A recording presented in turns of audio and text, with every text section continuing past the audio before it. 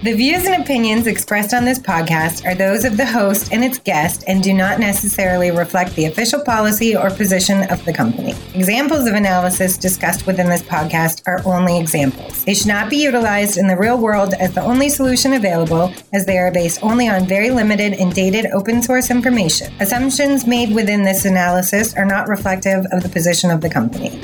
No part of this podcast may be reproduced, stored in a retrieval system, or transmitted in any form or by any means, mechanical, electronic, recording, or otherwise, without prior written permission of the creator of the podcast, Jay Allen.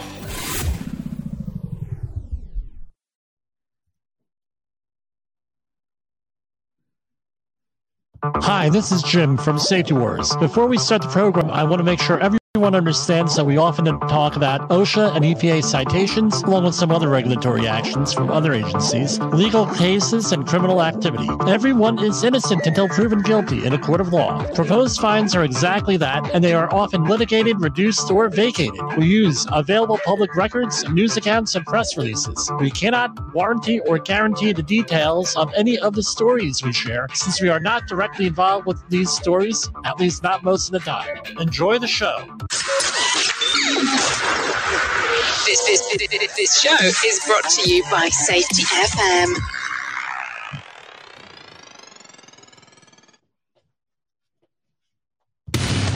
And from the border of liberty and prosperity, the highway to the north, this is Safety Wars for Tuesday, May 9th, 2023.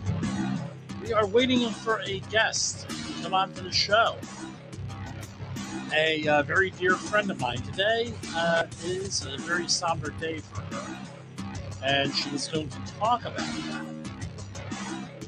So, in the event, again, we're doing technology, and everyone knows I'm new here. We can't get her on. We will re-record her interview. I'm going to go off the air and get her re-record it. We'll be back in a little bit. So how's everybody doing out there today? I'm trying to get her on.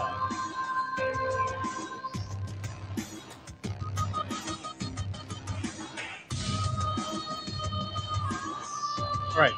So, what are we going to be talking about today? It's a very somber situation here. Basically, 27 years ago, doesn't seem that I feel old. Today, Versace, one of the second to last Versace murder took place. Basically, the whole story is this. Been a lot of movies, TV movies, and everything else. So, essentially, we have this guy, Andrew Cunanan. For whatever reason, a serial killer. 5 people he killed. And I'm reading from the Washington Post from July 17th, 1997. For unknown reasons, he went on a killing spree and killed full, ending with Versace, who was a fashion designer. His name brand is still out there. I believe his family is still in the business, so to speak. And so basically he went out and here it is. All right. He killed a man named Jeffrey Trail. Right. And then he went on and killed another gentleman, David J. Madsen, in Minneapolis. Right. And then he ended up killing another guy, Lee Miglin. Then he went out and killed William Reese, but it was also almost through a strange set of circumstances. It could have very easily have been by the guest that we're going to have on, Alicia Bjornson. And I'll let her tell her story and her thoughts on this. And then eventually he went to and he killed Gianni Versace shortly thereafter, after he stole William Reese's vehicle. And basically that's what happened here. So let me see with Alicia, what's going on here. Good to see you, Jim. Hey. Thank you for inviting me. Boy, it's nice to see you. I don't recall. Hold on, let me see. Can you hear me now? I can.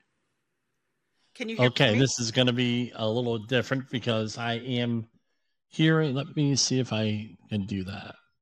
Okay. All right. I think this stream is good enough for us. And you know what?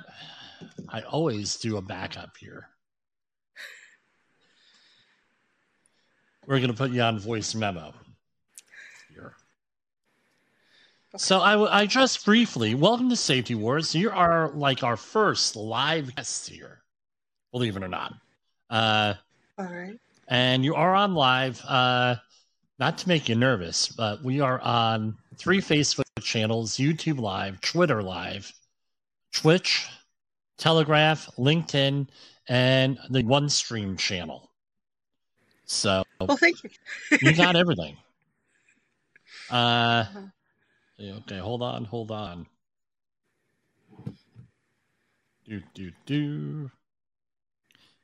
All right. Yeah, I did a very. I had the leader of the anti-global warming movement here, global climate change movement, Lord Monckton, and I was in a nervous wreck because I didn't have it on backup, and I was relying on all the equipment. I was like, man, this is nerve-wracking, and it all worked out okay. So I went into right. Let me teach you a little bit of history here for Alicia. I knew this had happened or almost had happened. You had experience with this situation. I didn't go into on the program what exactly we had discussed, what exactly your story was. But I went over briefly what happened with Andrew Cunanan, with the other 4 victims, and then and everything. How this happened was today, Alicia posted something about the murder of her friend, I'm kicking myself, William Reese, right, on her Facebook page. And I said, son of a gun, I wanted to talk about workplace violence this week, and at least one day. And this was a segue, unfortunately, into the whole subject on workplace violence. So, so people always say, well, what does this have to do with safety? Well, guess what? Workplace violence is a safety issue. It is an OSHA recordable issue. We know what that is as safety professionals. If you're not, go check my Saturday program from a couple of weeks ago, where I go into all of what that is. And basically, last week we had fall protection, construction fall protection. 400 to 500 people, depending on the year, die in construction due to falls from height. We have a whole week dedicated to it.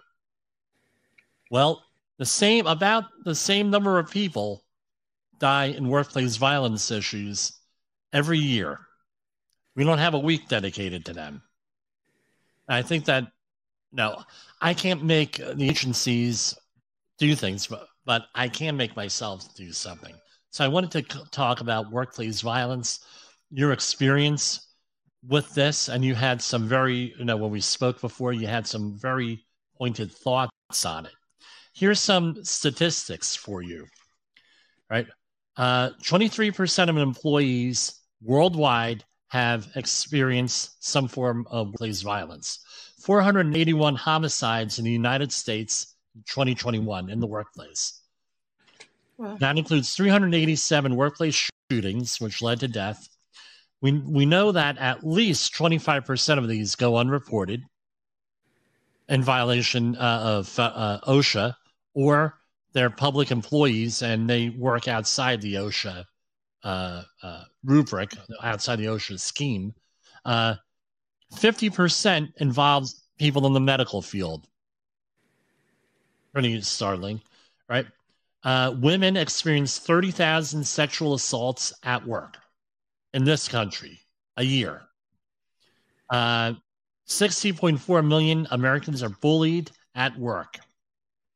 Going on, and it goes on and on and on, these statistics here, and we'll get into some of this other stuff. I could go on for an hour here. I have an hour worth of talking, which Alicia is not surprised I would have an hour's worth to talk about, right? So I've known Alicia since the late 1990s, just after this happened. So I went over some of the brief history. What happened that day? 27 years ago today. It's amazing. 26. Yeah. What exactly happened with this? If you're care, it's whatever you're comfortable with. I'm not gonna. It's one of these days where the day had proven to be normal at the site. We'd had a group of elementary school kids from an adjacent community come, and what they had all been eyeing was Mr. Miglin's car. Let's back this up a little bit. Alicia was correct me if I'm wrong on the title, one of the state historians at a historical site in New Jersey. What was the name of that site? Fort Mott State Park. Fort Mott State Park. And here's a little bit of trivia for you. There's a little bit of Delaware in New Jersey, on the New Jersey side of the river. And Delaware owns the entire Delaware River up to the shoreline in New Jersey, basically. And there's a cemetery that's associated with Fort Mott, which is a historical site in New Jersey. And this is the site of right? Yeah, the Finns Point National Cemetery is a national cemetery that was originally part of the military base. And when the park became a park, it stayed part of the Veterans Administration. So it remained a federal site. It's a half mile away from the fort. Right. And our colleagues at the time worked fairly closely. It was administered by Beverly National Cemetery. Right.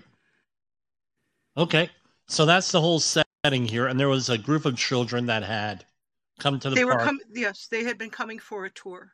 And in the parking lot at that time had been this very shiny green car.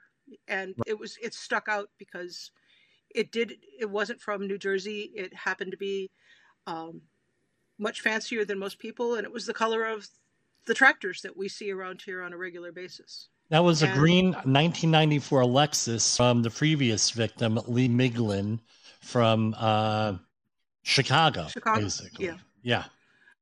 And I think what really was so striking is I grew up in Illinois outside of Chicago, and you start hearing the story unfold from what had happened in Chicago, but not expecting, nobody knew where this car had ended up. And it turned out to be where we were working. So that's part of the backstory. And the unusual feature was at the end of the day, we just didn't see our colleague.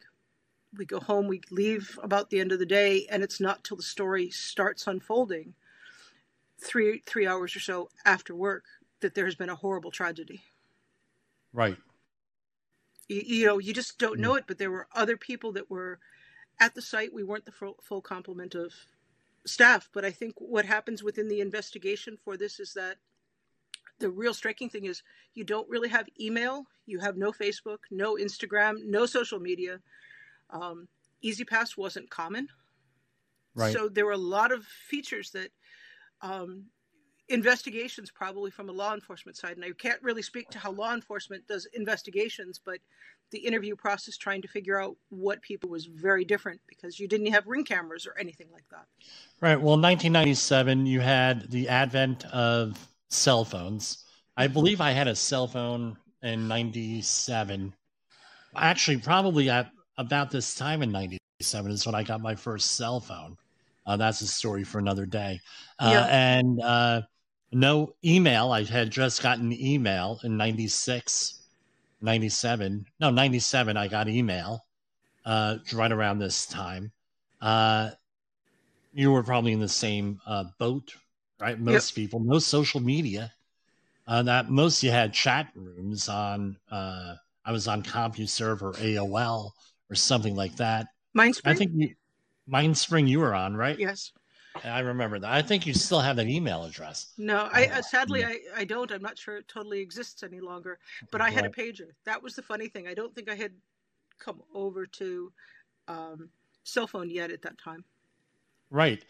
Easy Pass, as I recall, did not become common in New Jersey until like 99, roughly, because I remember I got it in New York because I was doing a lot of work in New York, and I was doing a lot of work in New York, and I got Easy Pass because it was much easier to deal with stuff, and so you're dealing with a totally different time. You even had mentioned you were shocked that the Washington Post tracked you down to write their article, which I read from before you came on the air. Okay. So I guess I don't even know if the new reporters would have that skill set how to do that back in today. Back in the day that was different. So this was like the last major case. It seems major before all this technology came in that was documented. There's been movies and everything else. So what else did you want to talk about with what happened? As you had been hearing of the story unfolding, because that had been in the news prior to Bill's murder, you had heard some of the story on national news. But since Bill was a federal employee, suddenly you have a higher level as an observer and being nearby. Suddenly you have federal authorities involved, not just local authorities trying to string things together. I think the saddest thing is, how does this happen? When you're in the role of public service for Bill, he was the caretaker of the cemetery for over 20 years. And everything was done with such care that if somebody wanted to call or was looking for a veteran that was buried there, you had the opportunity to speak to somebody who knew and probably had spent time working with the families for a burial that was there. And he was just such an exceptional human being. Yeah, I'm reading this article here. From my understanding, his wife had a major health issue, from what I recall. Yes. And his son was a special needs person. That's correct. And basically the care of both of them had been severely negatively impacted by this whole tragedy. Obviously, with any tragedy like this, the family would be the family is impact. It's a horrible thing. I can't imagine going through something like this. I don't ever want to be able to imagine going anything through this.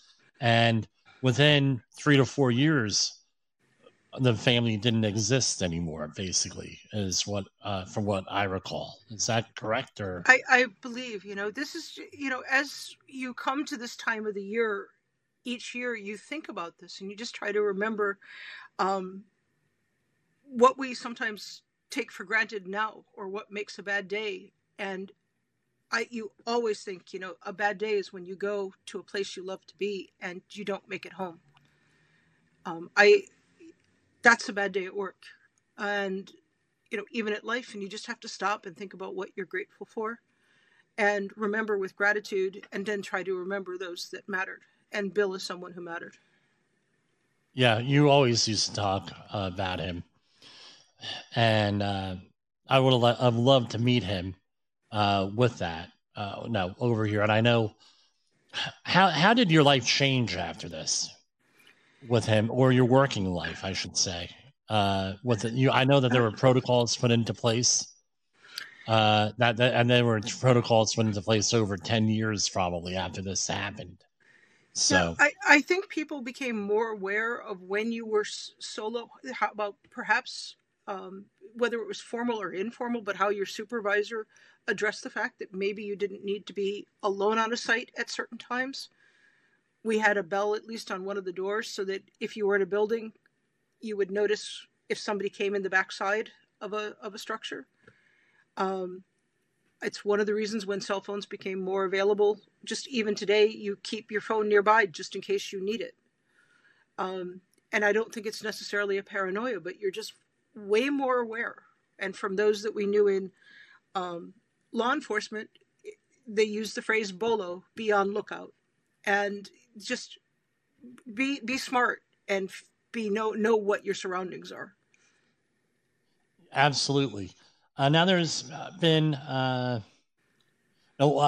think a lot of the industries, they have what's called a lone worker standard or lone worker protocol, depending on where you are, they call it different things. But essentially, I think this is one of the high profile cases that led to that, all these standards with lone workers, all different types of things out there, protocols and everything else with that. So you're obviously more aware of what's going on. No, you're retired now, but now you were always more aware of what was going on with security and everything else after this. There's been a lot of movies on this whole situation. I know you did a deep dive because you went through this, but you were potentially if the roles were slightly changed, you could have been this victim. You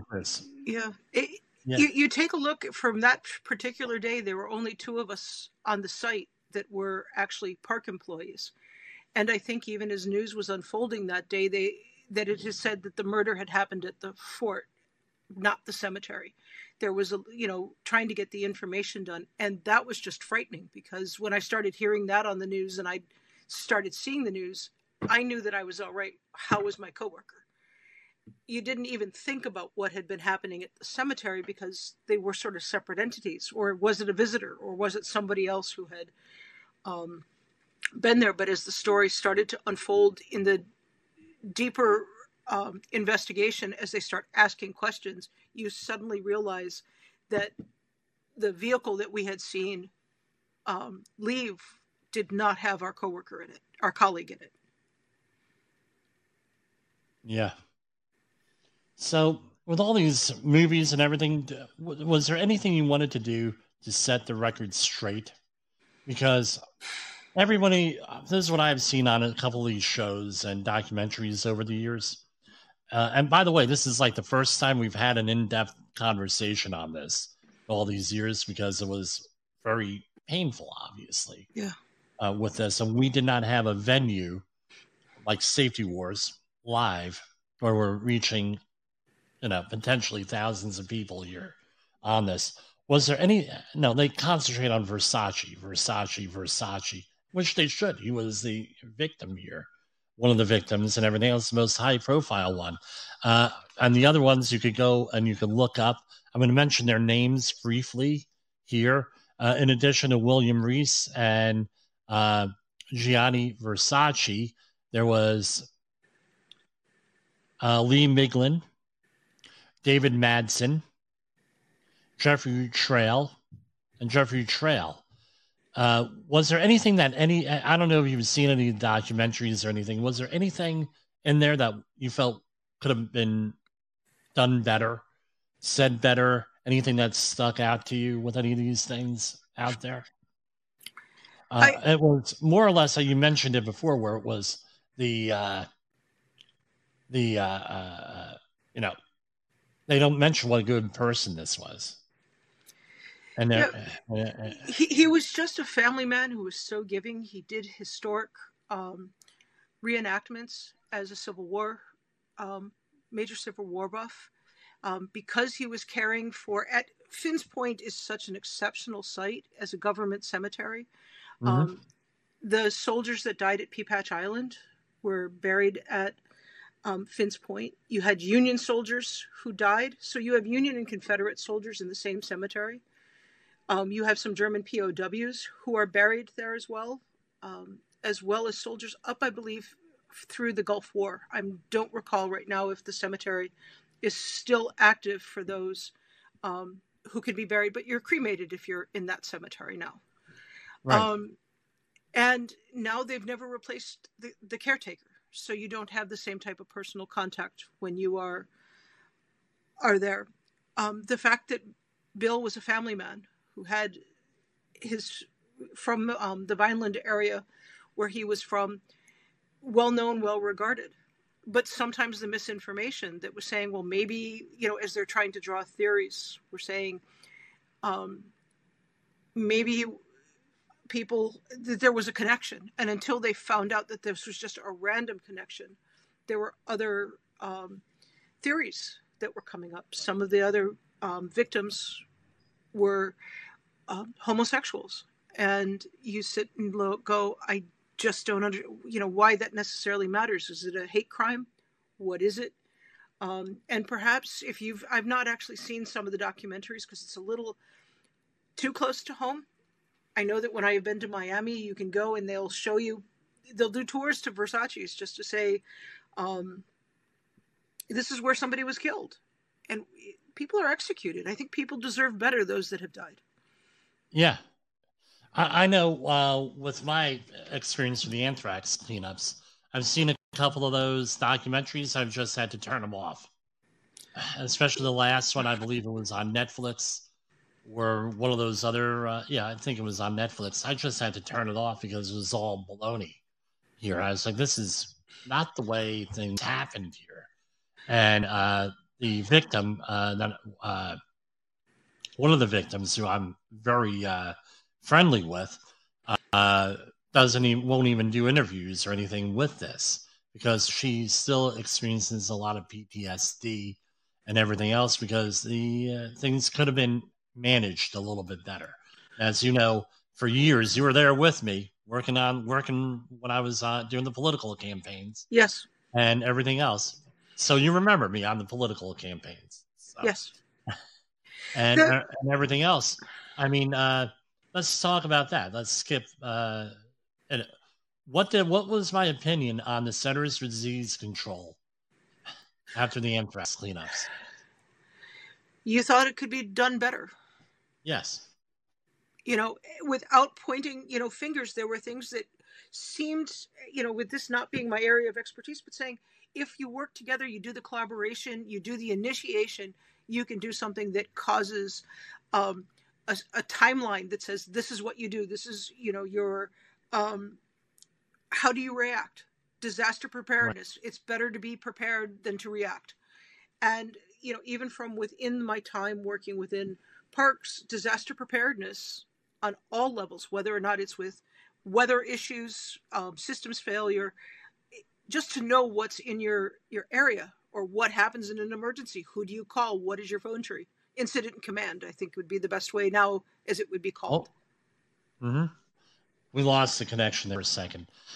Yeah, they're, you, and even with the disaster, I know you had gone to a lot of stuff on art for like museums and stuff. Yes. And things that are impacted by hurricanes or other natural disasters, restorative stuff. Well, everything's got to be planned out. Is basically it. You have to assess things, analyze, and act, as you say, the AAAs here. Yeah. But that's about it.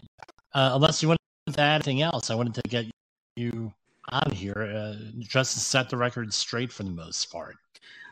Well, thank you for the opportunity. I think the main thing to do is just to remember all of the people that perished at the hands of Andrew Cunanan and to realize the impact because it goes forward, but just to make sure that you remember them and to give them some honor in thinking of them today. So Absolutely. Thank you for the opportunity.